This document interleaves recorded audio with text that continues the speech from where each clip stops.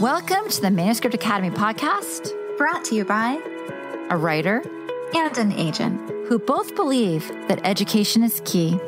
The beauty is the people you meet along the way, and that community makes all the difference. Here at the Manuscript Academy, you can learn the skills, make the connections, and have access to experts, all from home. I'm Julie Kingsley. And I'm Jessica Zinsheimer. Put down your pens, pause your word counts, and enjoy. Let's get started. We have a very special guest today. We have Laekan Kemp, an author with a very exciting book coming out and a really great story behind it. Laekan, why don't you tell us a little bit about your work? So my debut novel is forthcoming from Little Brown Young Readers on April 6th of this year. It's been comped to I'm Not Your Perfect Mexican Daughter, An Emergency Contact, and in case you haven't seen the news lately, I'm Not Your Perfect Mexican Daughter is getting a film adaptation, which I'm so excited about. And I was really, truly honored to be comped to that title when I was out on sub and then when we were going through the acquisitions process. So my protagonists are also Mexican and Mexican-American, and I tend to write a lot about the Chicanx community, which I am a member of. And so this story is set in Austin, Texas, where I currently live. And it's about two teens falling in love, dealing with familial expectations, the power of food, and really just finding where you belong. And then all of that is set in a Mexican restaurant that is the heart of, like I said, a really fiercely loyal Chicana community. Oh, it sounds like so much fun. I know. I was going to say, you had me at food. I'm like, I love food-based stories. I mean, can you just give us like your favorite meal in your book? Oh, What's gosh, your favorite meal in the book? I mean, my favorite food in general is tacos. And so the restaurant in the book is called Nachos Tacos. So yeah, tacos are my favorite. Al pastor with some pineapple, like a fresh onion and cilantro. That's like my ideal meal.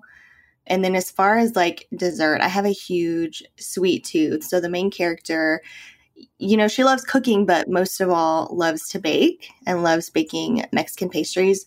And her signature flavor is coconut. So that is my favorite flavor. And I think it's because I grew up eating a lot of desserts with my grandfather, who also had like a very strong sweet tooth. And coconut was his favorite flavor. So every time he had a birthday, anytime we had a holiday, that's always what we would eat. And so that flavor holds a lot of symbolism for me, especially in the book. Oh my I'm starving. Yes. I'm so hungry now. Oh my goodness. I had a protein shake for lunch, and it was not that. Oh no. That sounds delicious. And I have recipes. So on the books page on my website, people can download recipe cards for, I think I have 3 savory dishes up and 2 like dessert recipes. So people can download those, print them out, and make the recipes at home if they want to. Oh, that's amazing. I love when books come with recipes. Thank you. Me too. We will link to that in the show notes. If you're listening to this Absolutely. podcast and suddenly hungry, you can fix that. Would you be willing to read us your first page and talk a little about it? Yeah, I can do that. Grease hisses and pops beneath the staccato drums ticking from the speaker above my brother Angel's head. The song fades beneath the clank of metal and the sound of his voice calling orders across the kitchen. Adobada, mole verde, guiso de flor. I hear him through the crack in the back door of the restaurant, my forehead pressed to the cold metal as I count my breaths, the beats in between. Go inside. The restaurant is descending into chaos. You don't have time to fall apart. But the voice in my head isn't alone. There's another voice, biting and cold and cruel. You're a mess, Pen. You're just going to make a mess. I call it a liar. I pray that it is. Then I grit my teeth and yank the door open. Can you tell us about how you came to this first page? Like, was it your first draft? Did you think about it ahead of time or it just magically happened? I mean, it's beautiful. There's so much going on. Was it conscious? Did you plan it? Tell us more. So I've never given birth, but I have heard that after a woman gives birth, that experience is sort of like so euphoric that she kind of forgets how painful labor actually was. And I feel like that is sort of what happens to me when I write. Like, I don't really remember writing this. Like, I remember writing parts of it. I don't think this was the original first page. I know that I had gotten some feedback early on that I needed to start the story in a more actionable place. And then someone else, I think, had given me feedback on, using the setting to illuminate something about Penn's mental health. And so, that's where the idea came from, to start things off in the restaurant in the middle of a really busy and chaotic night. Well, I mean, as someone that worked in restaurants for a long time, I thought it was perfectly grounded, and I thought it was just spot on in like how you can start having conversations with yourself when there's chaos around. I thought it was amazing. Thank you. I really wish that I could, tell people more about like the actual writing process of this book, but it is just something that has happened to me with every single novel. I just I can't remember the minutia of it. It's like it gets wiped from my brain as soon as the book is done in order to make room for the next thing that I'm working on. Can you tell us a little bit about how you found your agent and you knew that you had an ally for this process? So I went through DV Pit, and it was such a whirlwind. I think I learned about DV Pit just a few weeks before it was set to happen that April. So another really serendipitous moment that kind of made me feel like, well, maybe this really is the book that's going to get me an agent, get me a book deal.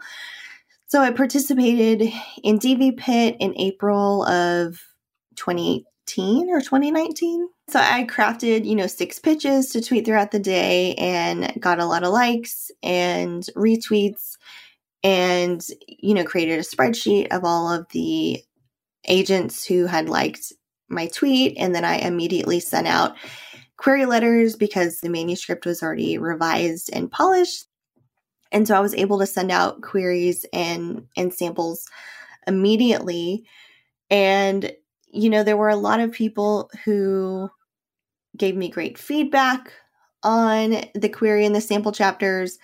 There were a lot of people who were, I think, also more excitedly reading other things, and so didn't have time to quite get to mine. It's kind of a weird experience going through DV Pit because you're kind of watching everyone else's movement that day and seeing how many likes they get and how many retweets they get. And so sometimes it's kind of obvious where everyone's attention is going to be pulled if there's a particular pitch that got a lot of attention and has a lot of excitement around it. And so mine wasn't necessarily one of those, but I did get a lot of great agents liking the tweet and agents that I really admired and respected their client list. And so my agent was a junior agent at the time, and we had a phone call. She is an agent at Writer's House.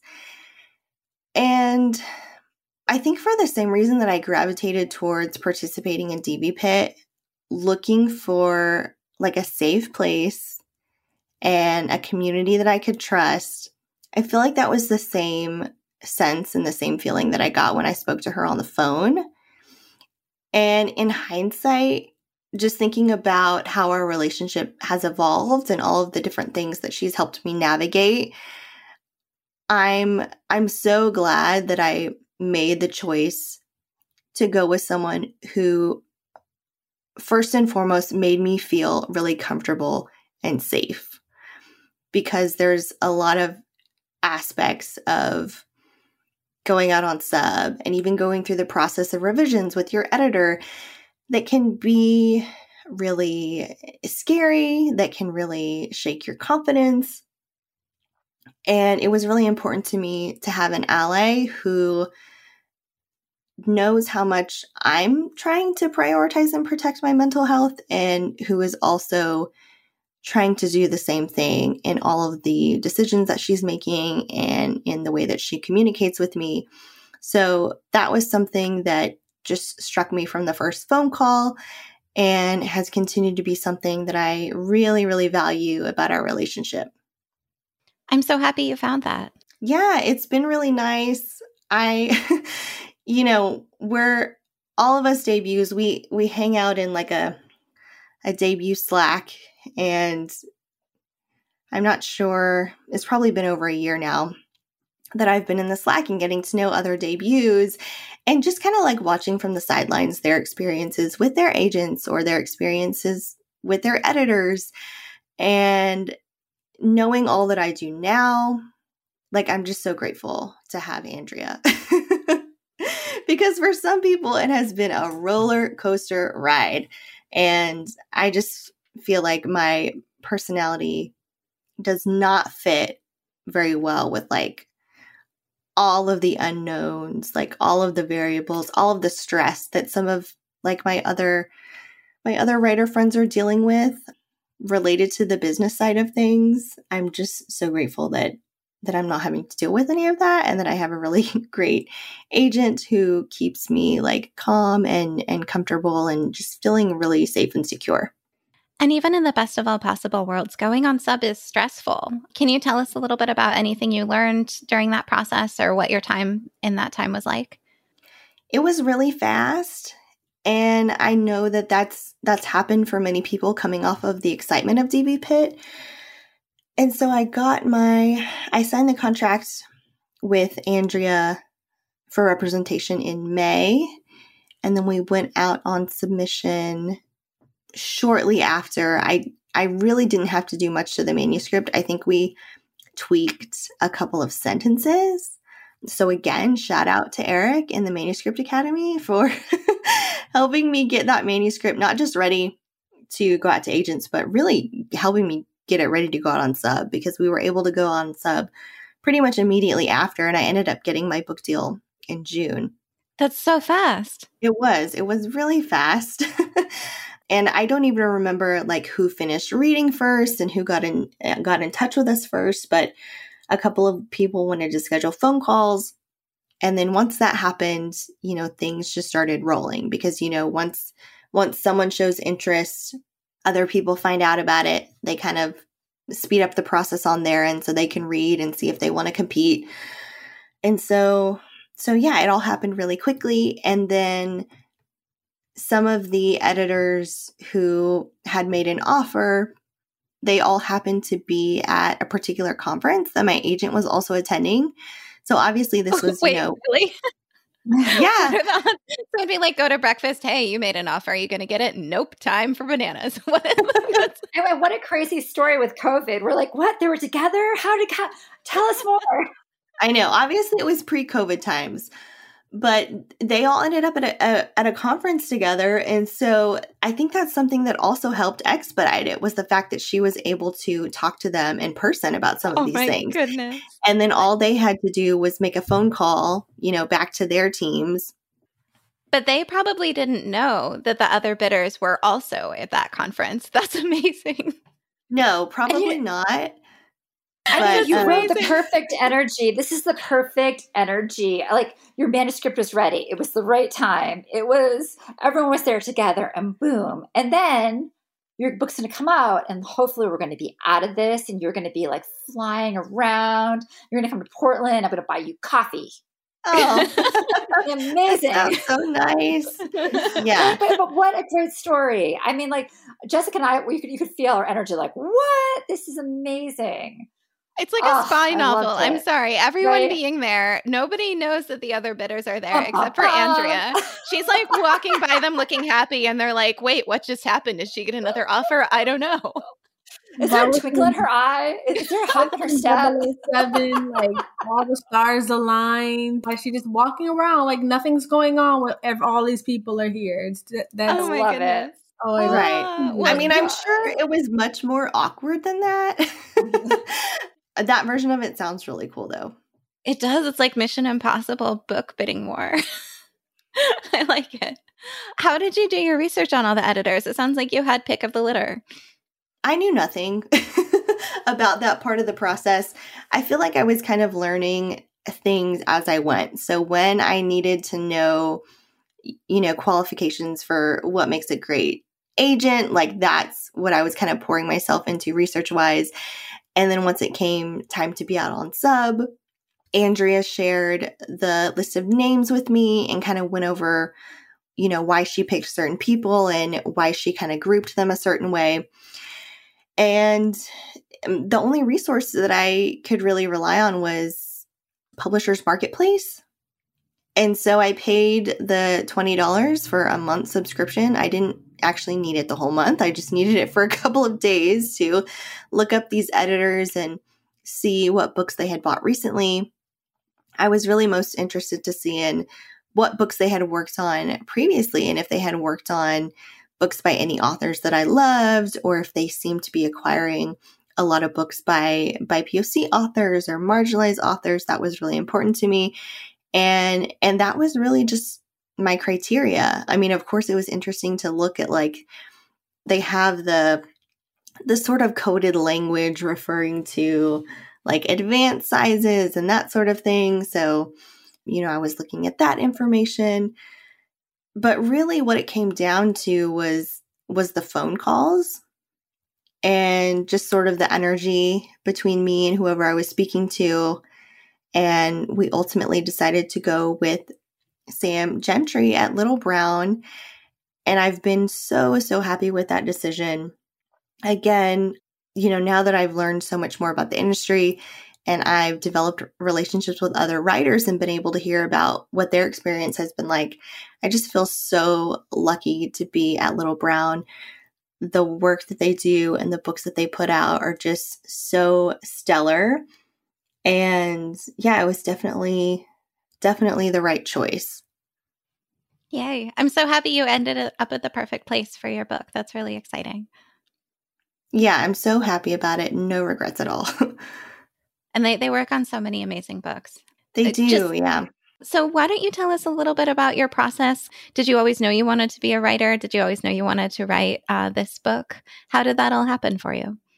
I've wanted to be a writer probably since middle school, though I didn't really know how one might go about pursuing a career like that. I read all of the time, but knew nothing really about how books were made or even all of the other people involved in the process. And even when I went to college and decided to major in creative writing, I don't remember being given any information about publishing as a business or even the basics like how to get an agent. It was all focused on workshop, and the only opportunities for publication that were really discussed were submitting to literary journals and anthologies and things like that. So it was almost as if commercial fiction had zero presence, like it didn't exist. So it took another almost 10 years after that for me to learn on my own about the publishing industry and genre fiction and kidlit specifically. But once I found the kidlit community, I was like, okay, these are my people. And I knew that that was where my work belonged because I had always been writing about young people, mostly teenagers. And those were the stories that I loved reading. And so that's what I gravitated towards the most. But that wasn't something that was really focused on when I was doing my creative writing program.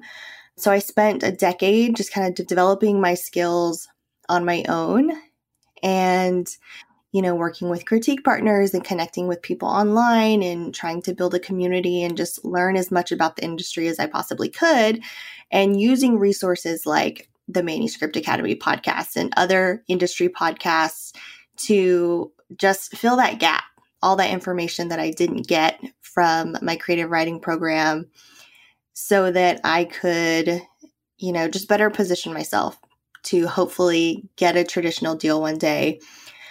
I spent a long time self-publishing, actually, and a big reason for that was, I was living in Florida around a really creative community, and there were lots of people who were doing DIY art, whether they were graphic designers or they were musicians. And I felt really inspired by what they were doing and the level of control that they had over the art that they were making.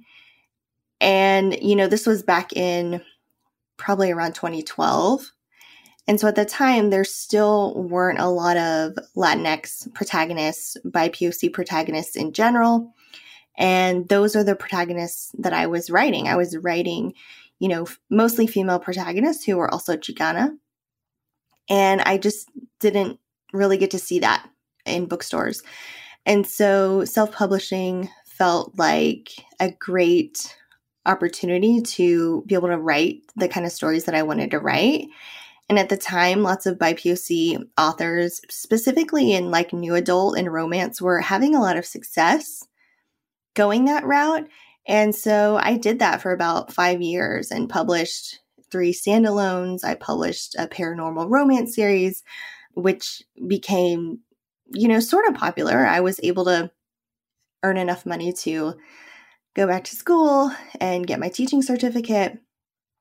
But eventually I just got to the point where I realized what I really wanted and what I really longed for was to be able to see my books in bookstores and to reach a much wider audience. And especially back in 2018, when all of this was kind of coming to a head for me, things were changing a little bit. We need diverse books. People were talking about the importance of own voices stories. And so it just felt like the right time to take a leap of faith. And then, coincidentally, I had this story that I was getting really great feedback on from beta readers and critique partners. And the feedback kind of indicated to me that this was something really special and really different from the books I had written previously. I had grown a lot as a writer and basically had just kind of leveled up with this book. And so it just felt like the perfect time to go for it. And in a way to make that commitment to myself and to kind of declare the fact that I was going to pursue this dream in earnest, I went to the Manuscript Academy and I decided to do a 100-page manuscript critique. And I worked on that with agent Eric Smith. And he helped me polish up that manuscript, gave me so much feedback that I was able to apply not just to the first 100 pages, but really to the entire manuscript as a whole. And I was able to complete those revisions just in time for DV Pit. And then that's how I got my agent. And a month later, I got my book deal. What's so interesting to me is, I bet people will consider you an overnight success, right? And hearing your story is so much work, the hours and the hours and honing those skills and like pushing forward. Just congratulations. I mean, like it's such an accomplishment. And, I'm so excited to see what happens. I really am. Thank you. Yeah, it's been 10 years. Yeah. Really. I started writing my first book when I was a senior in high school. I was 17. Mm-hmm. So it's been a lot longer than it probably seems on social media because I haven't been plugged into the community since I wasn't really plugged into the community at all before 2018. But once I did and I started having access to all of these resources, that's when things kind of sped up for me and the process sped up. So it might seem like all of this is happening, especially my deal seems like it happened very quickly. But I mean, like I said, that was 10 years of honing my craft and trying to get better, and 6 years just working on this one book that will be my debut. I got chills. So excited. Oh my God. So Laekan, I have a question for you. Instead of going like the traditional slush pile way, you actually went to DV Pit. So what made you go that route instead of just cold querying people that you might have been interested in getting representation from? So during that 10-year period when I was both, self-publishing, also trying a lot of different things in my work, working with a lot of different critique partners that I had just met randomly online and, was hoping would develop into a long-term relationship, which usually never did. In that time, I had a lot of different eyes on my work and I got feedback from so many different people. And once I started getting plugged into the Kid Lit community, and like I said, educating myself with all of the resources that people are so generous about sharing, I just realized that a lot of the feedback that I had been getting from beta readers, from critique partners, from writers I had been sharing my work with, that sometimes that feedback was biased, that sometimes that feedback contained microaggressions. And I didn't really have the language for that until I kind of got plugged into the community and got educated. And so once I got plugged in, I was gravitating a lot towards the people who were, talking about the importance of own voices, who were talking about the importance of, needing diverse books and disrupting texts. And a lot of them were talking about DB Pit. And it seemed like a really safe place. I knew that the agents who were participating in DV Pit were participating in it because they were purposely looking for marginalized creators.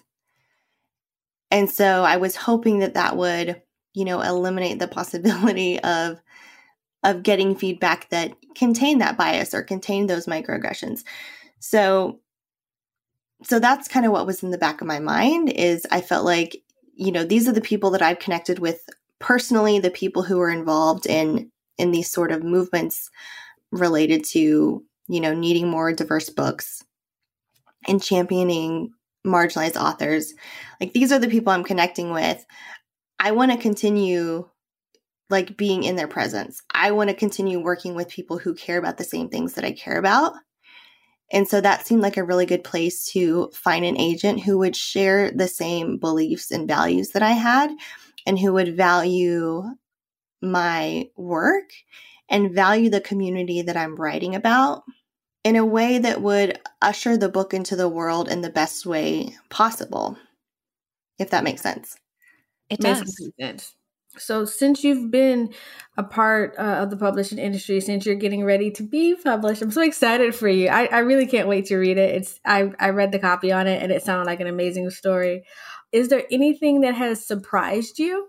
So I recently came to a realization, really just over the past few weeks, that kind of correlates to some discourse that's been happening online in regards to, authors as celebrity and how much authors owe readers in terms of sharing information about our personal lives. And so I personally have recently come to the realization that being put in the position to commodify my identity or my marginalization or even just my personal struggles is something that actually makes me really uncomfortable. Mm-hmm. And I was sort of surprised by my reaction to this because I've kept a blog for almost 10 years, almost the entire time that I've been writing and self-publishing and pursuing traditional publication. And I've shared a lot about my mental health journey, a lot about difficult things that I've been through, both personally and professionally. And I never really gave it a second thought. I felt like being vulnerable online was a way of building connections with readers. I didn't necessarily think I owed it to anyone, but I felt that being transparent was helpful and just a good thing in general. And initially, I carried that same attitude over into my social media platforms. I tried to be really open and honest and, unashamed of my own struggles. But because I had a very small number of followers for all those years, I think it created this false sense of security. It made it seem like my small corner of the internet was a safe place to share these things. But once I started doing virtual events and panels and interviews and just all the promotional stuff gearing up for the release of my debut, and I started to get, the same or similar questions about my characters' identities in relation to my own identity, about my characters' marginalizations in relation to my own marginalization, or just questions about home life, about my family. It just started to feel really suffocating. Like I felt like these parts of me were being highlighted, but also being consumed or highlighted for the purpose of consumption. Mm. I'm not sure if that makes sense, but It makes I think it makes sense. Yeah, I started to realize that being known in that way by the public is not actually something I'm super comfortable with, and it's actually something that really scares me. And so I've changed my mind a lot in regards to how much I value or how much value I place on social media and how much I'm willing to share, whether that's in interviews or even on my personal blog. I really believe that the vulnerability I've poured into my debut novel and the vulnerability I'm pouring into the book I'm editing now, that it's enough. I don't have to give any more of myself than that if it's not something I'm comfortable with. And all of these, feelings I've been having around these issues have just been something totally unexpected. So I'm not sure if that quite qualifies as like a surprise. What has surprised me about the industry? I probably would have assumed that I would enjoy every single aspect of all of this, right? Because it's so exciting. You work so hard to get to this point. Most of the time, it's so much fun, like talking to people about my writing journey and talking to people about the book. But I think I just hit a wall a couple of weeks ago because I had done so many panels and interviews and events, one right after the other. And I wasn't realizing how much emotional labor like they were actually taking. And so now I'm more mindful of that, but that's something I don't think I really could have known before, actually doing it. Do you have any tips for other writers on how to preserve a sort of emotional energy for themselves, a sense of safety for themselves, just knowing that there's a big wide world out there and you need some vulnerability for your work too? Right.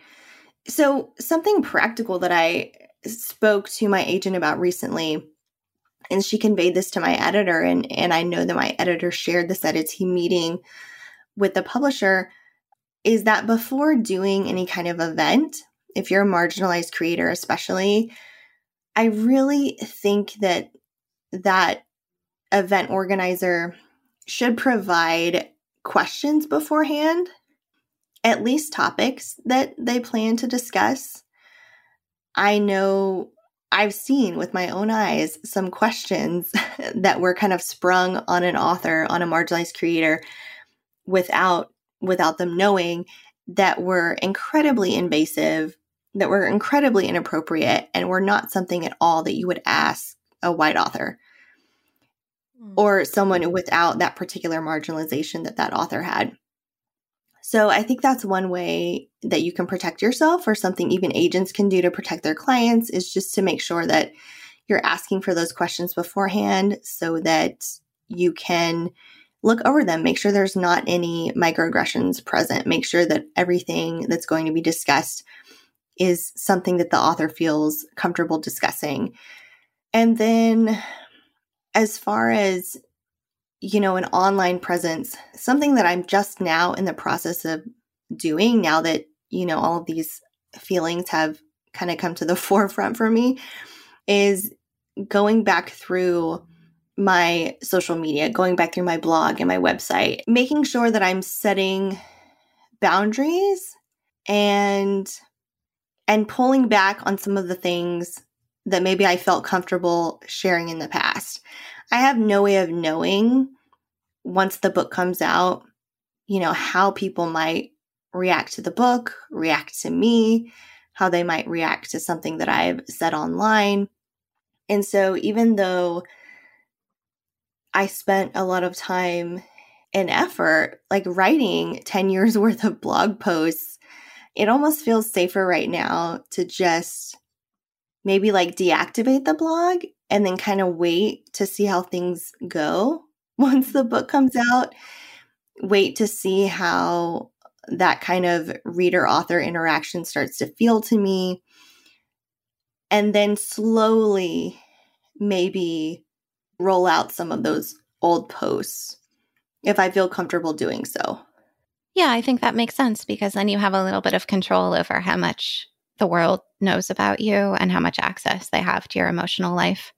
Yeah, I can see how it would be a wonderful thing when your audience is small and it feels safe to to be very open and know that you've got a small space of the internet for yourself. But as you become a larger dialogue and, hopefully become wealthy and famous with your book, of course, I can see how you'd want to have some control over that.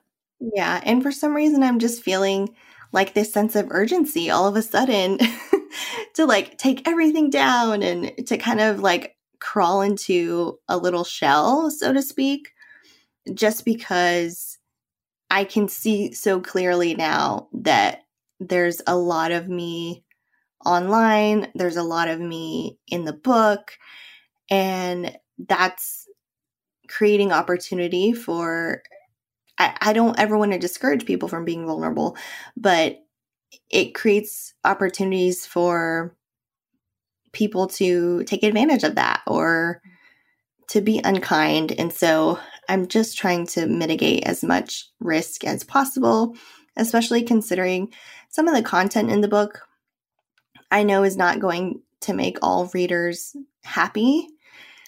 And so I've been, advised by POC authors who I really trust and admire that might also be a reason to kind of pull back and get into my proverbial shell for a little while the book is being ushered out into the world, just to keep myself safe. I'm just thinking that you're moving into a whole new space in such a profound way, and what opportunity you have, but also you need to keep that creativity going and the pressure around the second book. And I think that it's important that you stay focused on your new work as your book number 2, as the first book's going out, because if you stop and try to like be both, I think you'll lose that creative flow. Have you found that? How is that going? Oh gosh, book 2. Yeah. Well, I mean, that's the thing though, because if you're worried about what people are thinking about your voice or your content, does that affect book number 2? And does that affect your creative content? Yeah.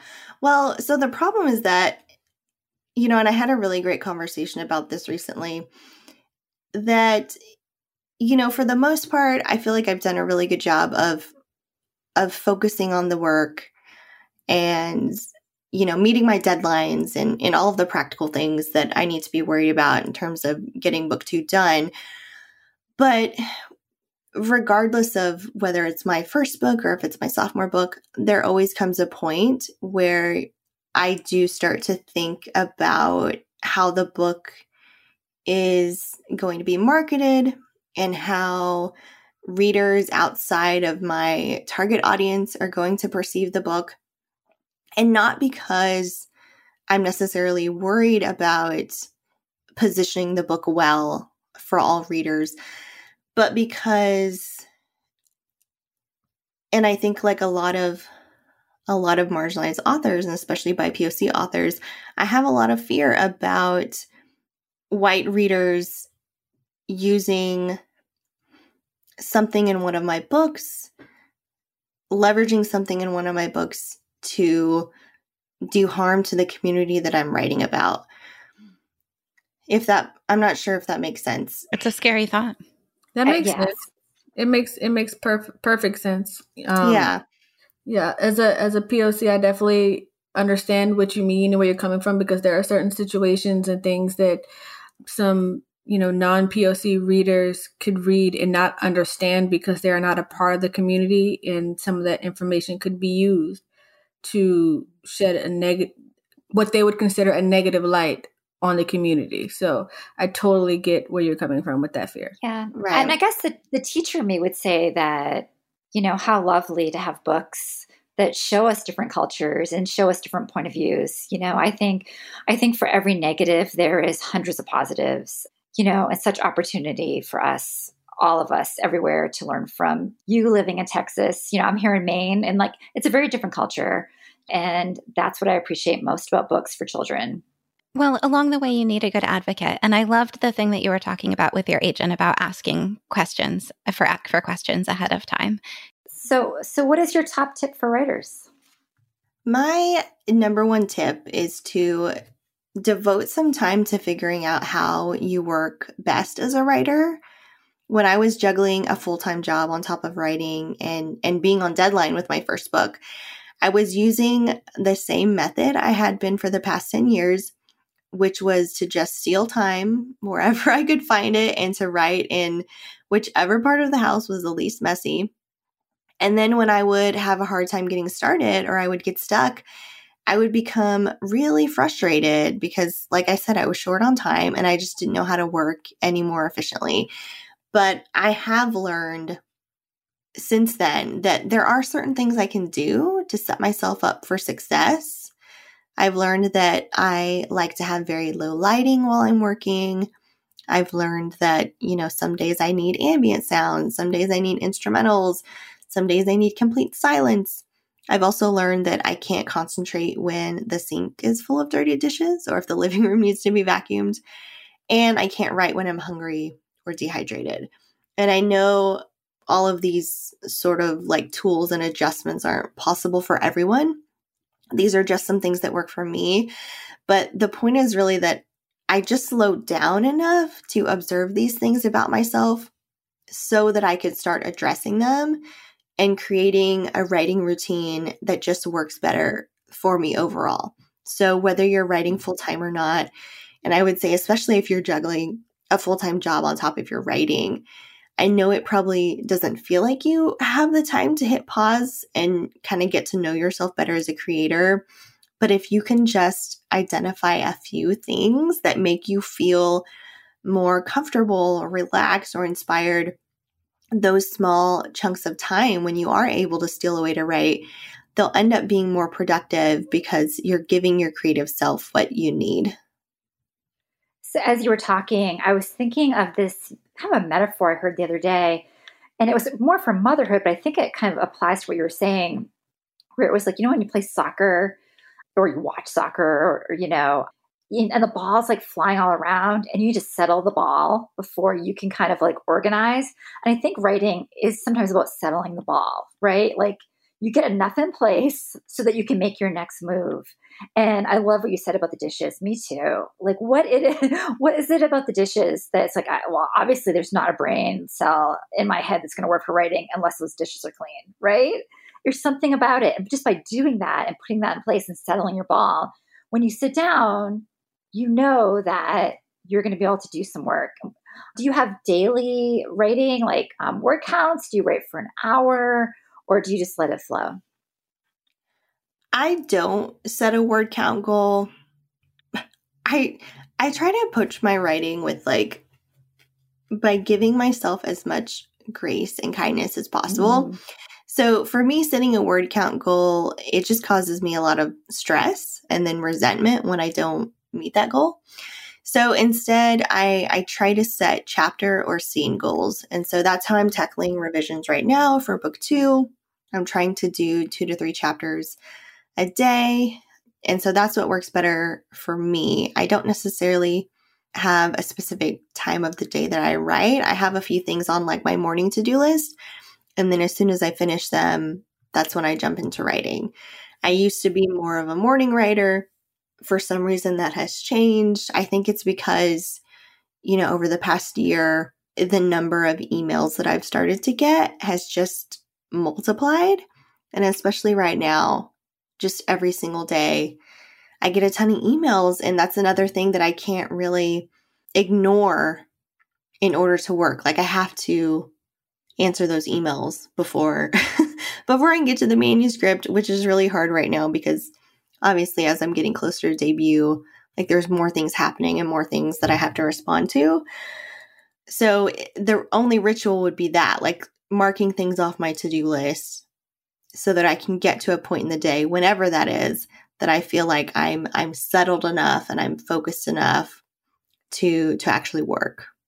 I think that makes a lot of sense though, because on one level, it's kind of like if the dishes are in the sink, those are like little things in the back of your mind that are bugging you. So it keeps you from being able to focus like you feel like you should be able to on writing. So things like dishes and making sure like all the emails are done. You need like almost like a blank canvas kind of in a way in the back of your mind so that you're able to focus and do what you need to do. Yeah, I think that example of it needing to be like a blank canvas, that fits perfectly with what I need. I just need like a blank space to be able to focus. And so sometimes that requires me to like clean instead of write. Sometimes that requires me to like eat or meal plan instead of write. But all of these other things, once I'm able to tick them off my to-do list, eventually like actually help me with the actual writing. I like also how so much of what you've said today relates to the idea of taking care of yourself as a person is taking care of yourself as a creative. I think that makes a lot of sense and is an important thing. And it's something that I've never been good at. And so I feel like I've been trying to learn how to rest for 10 years. I feel like I've been trying to get better at taking care of myself for, most of my 20s. And I really just feel, like I mentioned before, a sense of urgency to figure those things out now before potential craziness begins. I don't know how the book is going to do. I don't know how it's going to be received, but I just feel like I really need to get these things figured out. I really need to build like this little cocoon for myself before it happens. So that's where all of this is coming from. I think that makes sense. And maybe in a few weeks when your book comes out and suddenly it's the closest thing to a book tour that one can have in the pandemic, maybe you'll see why you had that urge. Right. So in case any listeners don't know, it takes like 2 years from the time when you sell a book, sign a contract, for the book to come out.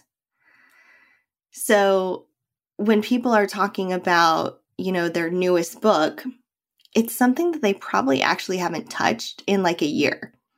And that's the case for me with this book. I haven't done revisions on it since March of last year.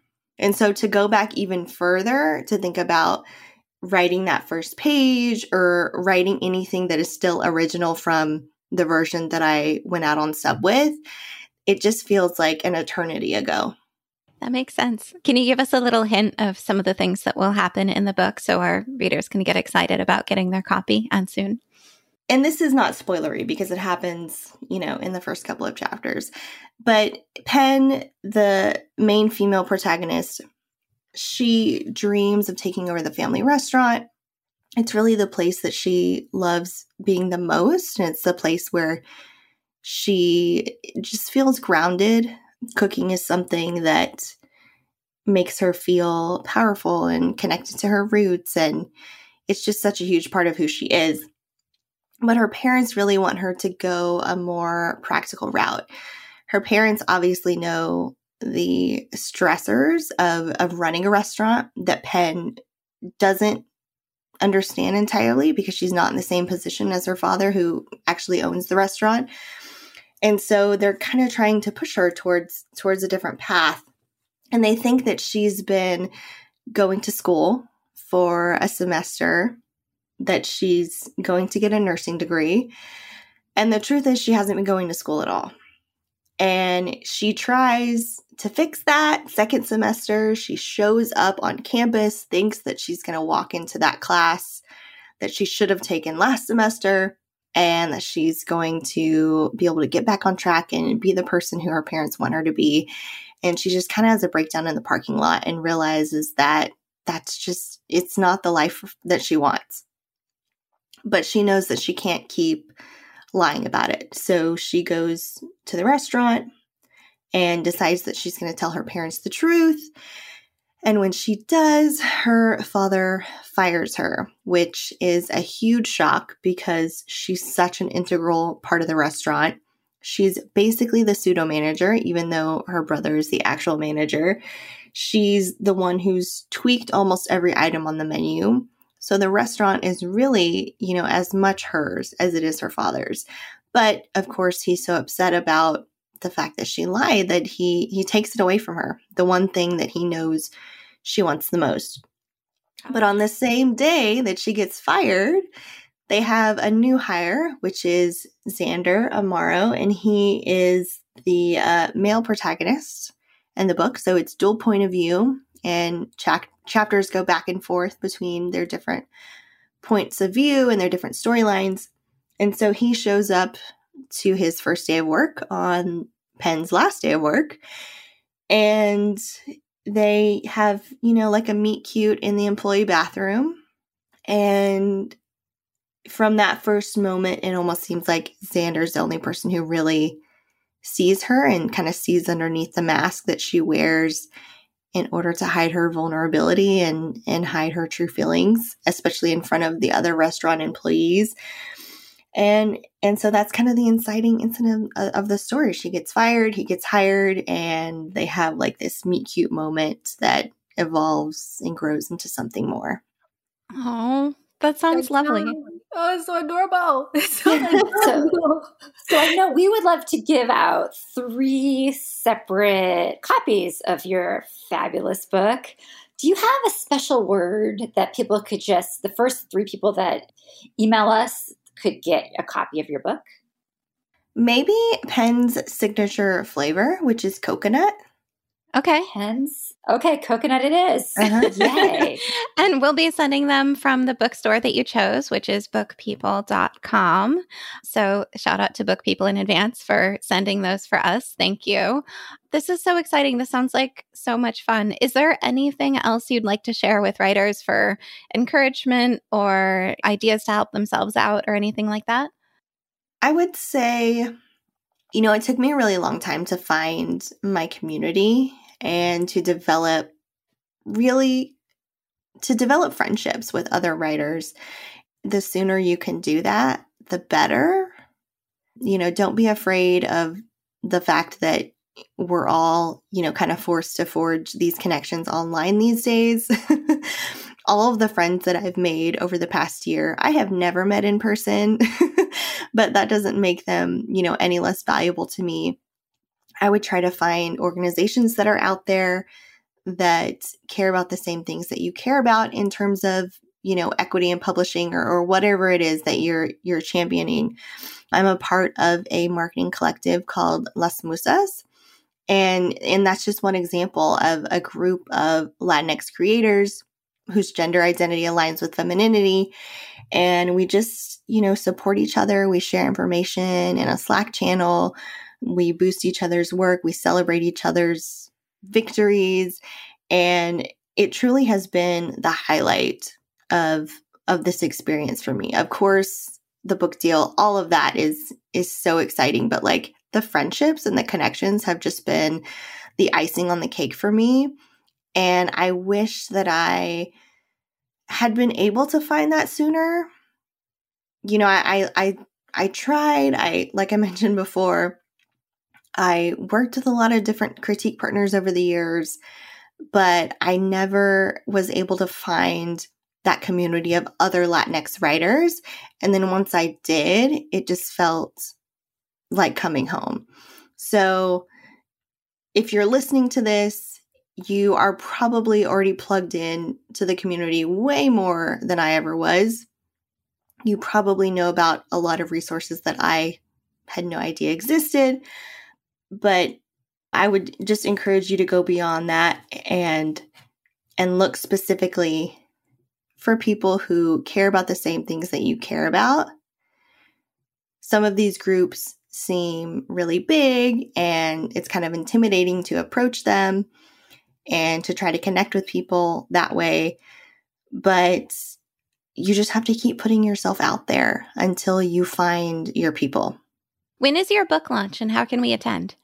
So it's April 6th of this year, and it'll be at Book People. So I believe they have a sign up on their website, which I can probably share that link with you to put in the show notes. But I'll be in conversation with Laura Taylor Namey, who is the New York Times bestselling author of A Cuban Girl's Guide to Tea and Tomorrow. And so we'll be chatting about the book. Like I mentioned, I'm going to have to do a reading, I'm sure. So I'm going to be practicing and prepping and getting ready for that. And I'm sure we're going to be talking mostly about food because that's something that our books both have in common. Our protagonists are both like really strong like headstrong and passionate Latinas. So I'm sure we'll get into conversations about that. But, Laura is super funny. She's so entertaining. So I'm so excited to be in conversation with her because I'm probably going to be nervous and freaking out. And she is just such a like calming presence for me. So, and also, like I said, so funny, so entertaining. So I know that even if I am terrible at the lunch, like she'll save it and everyone is still going to have a good time because she's so great. I'm sure you're not going to be terrible. One thing I forgot to ask, did you do any food-based research for your book that you could tell us about? The research for this book was really, really personal to me. My grandmother didn't actually cook a lot of traditional Mexican meals. She just did not grow up having that kind of relationship with her mother and having those kind of bonding moments in the kitchen. And so there were a few traditional dishes that she would make, but for the most part, I had to learn a lot of this as an adult, which I think is actually pretty typical for a lot of people living in the diaspora, a lot of Chicanes. We are used to living on sort of the peripheries of our own culture, not having been born and raised in our ancestral homeland. And so there are some things that many of us have lost, like language, like food, like cultural traditions. And so a lot of the research in this book was about building on what I already knew and also reclaiming things that I had lost. So it's for that reason, it's an intensely personal story, and the food, the meaning that it takes on for the characters, it means just as much to me as the writer and symbolizes and represents just as much for me as it does for Penn in terms of being that cultural touchstone and being that tie back to our roots. Yay. Well, I can't wait to read it. Thank you so much. I'm so happy that we were able to talk with you. Thank you so much for having me. And thank you for your incredible resources that 100% played a role in all of this happening for me. We are so glad that you joined us. And as always, we appreciate your feedback. Just head on over to the iTunes store and let us know what you think. It not only helps us make this podcast be the best it can be, but it also affects our ratings within the iTunes platform. We'd love to hear from you. If you're feeling brave and want to submit your page for our First Pages podcast, you can send it to academy@manuscriptwishlist.com with First Pages podcast in the subject line. We'd also just love to hear from you. And if you'd like to learn more about the Manuscript Academy and everything we have to offer, just jump on over to manuscriptacademy.com.